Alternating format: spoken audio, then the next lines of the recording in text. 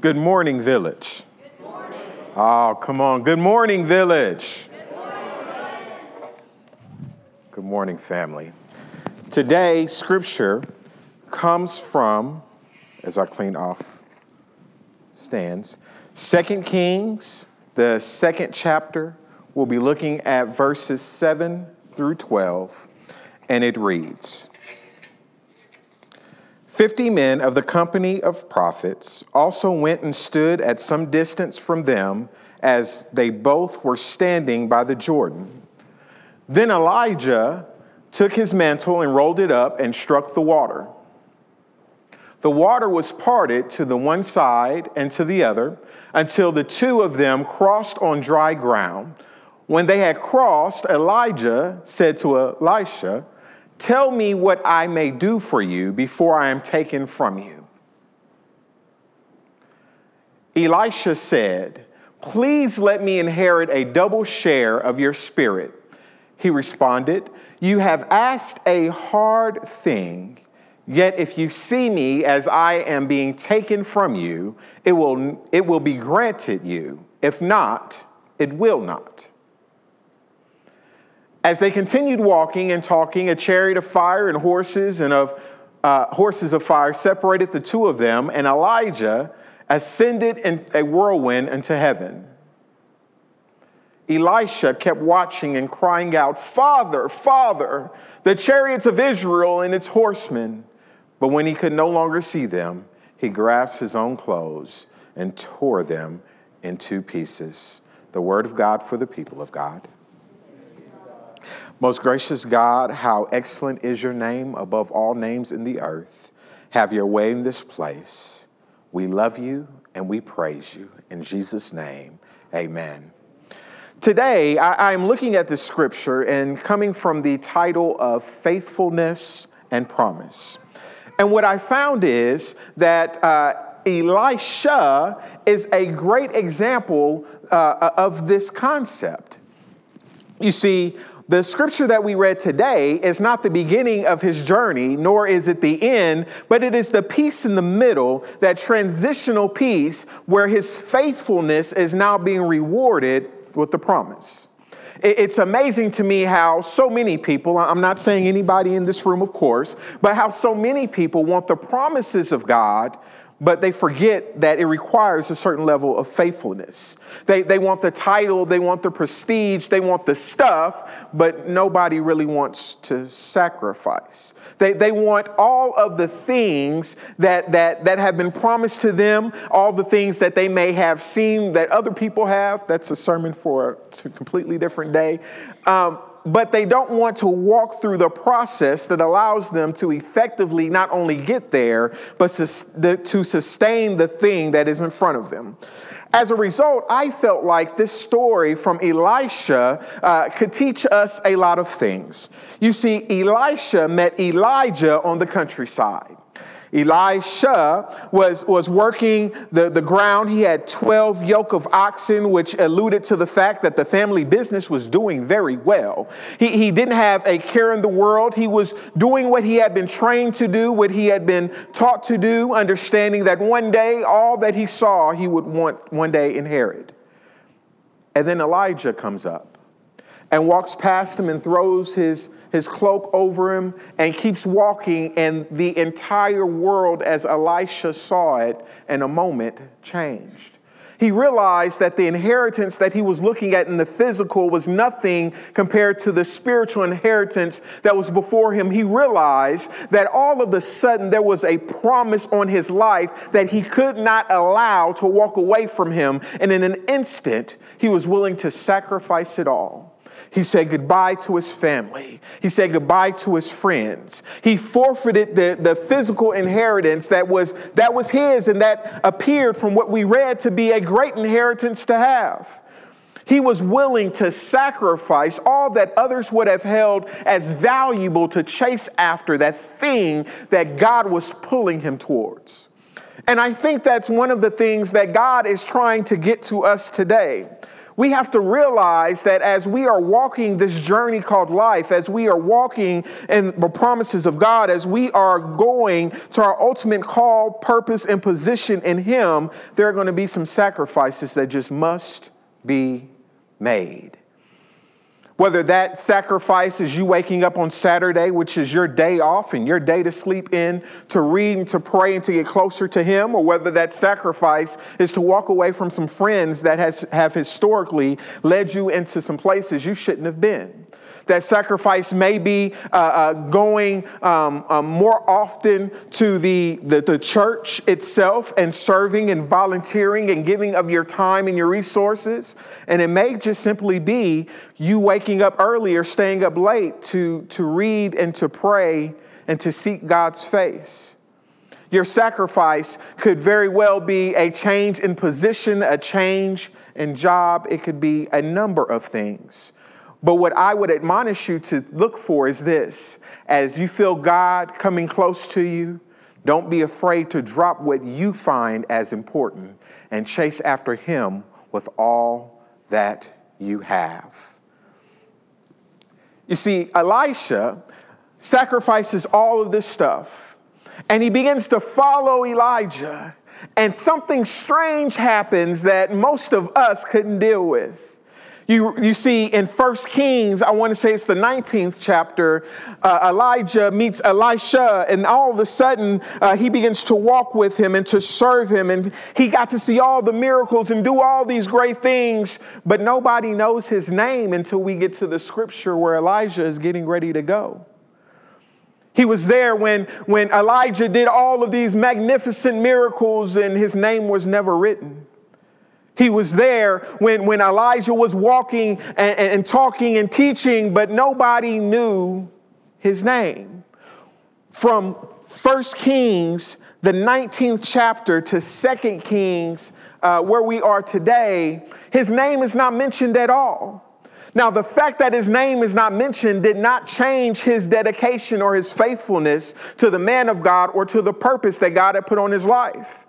But so many times when we don't get recognized and when people don't know who we are and when we do things and nobody sees us, we walk away from the call, the promise, and whoever else is attached because you need to know that I'm me. But the question is, what's more important?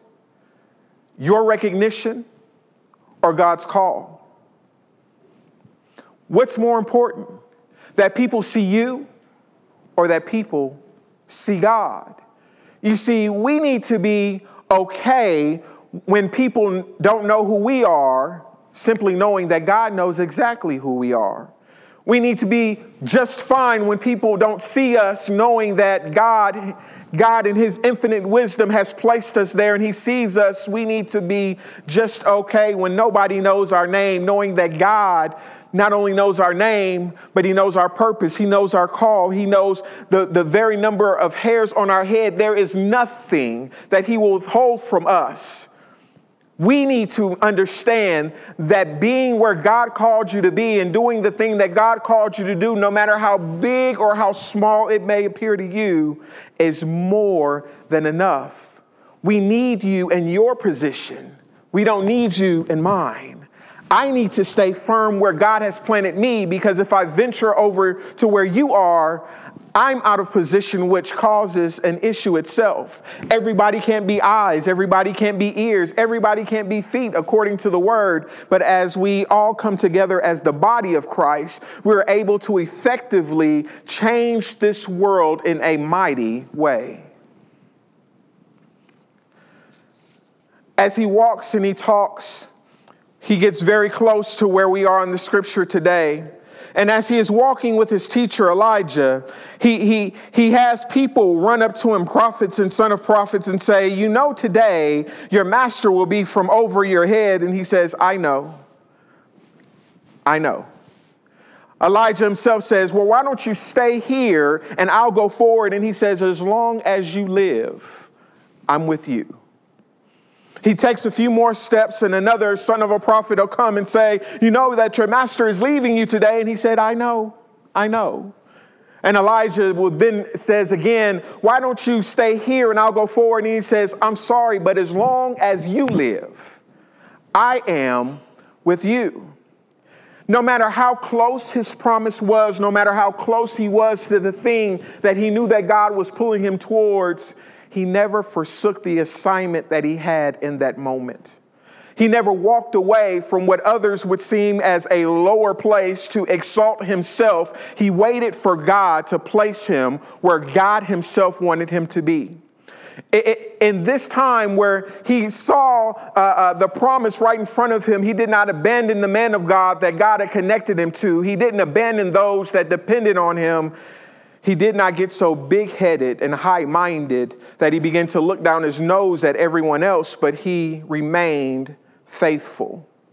People of God, when you see the thing that you've been promised, when you feel the wind start to hit beneath your wings, when you know that you are approaching that place that God has called you to be, please take these lessons from Elisha and stay in position. Don't rush to elevate yourself. Take these lessons from Elisha and don't abandon those that you walk with or look down on those that you once called brother and once called sister. Take these lessons from Elisha and remember to be faithful over the small things, because that's what gave you access to the level that is to come. Becoming unfaithful now kind of messes that all up. And now we're at the scripture, and if you would put that back up. And Elisha has stayed faithful, and now he is walking with Elijah for one last time.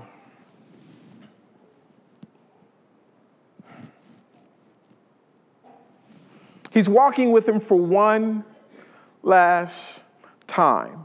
Refusing to be unfaithful, refusing to abandon him, refusing to be anything different than what he has shown him for all of these years. He's walking with him one last time. And as people are urging him to stop and to stall and to be still, he is holding on to the thing that God has called him to do and to be with all of his might. He is walking with his teacher for one last time. And faithfulness is so ingrained in who he is, he can't let it go. And he gets to the end and his teacher says, "What can I do for you?"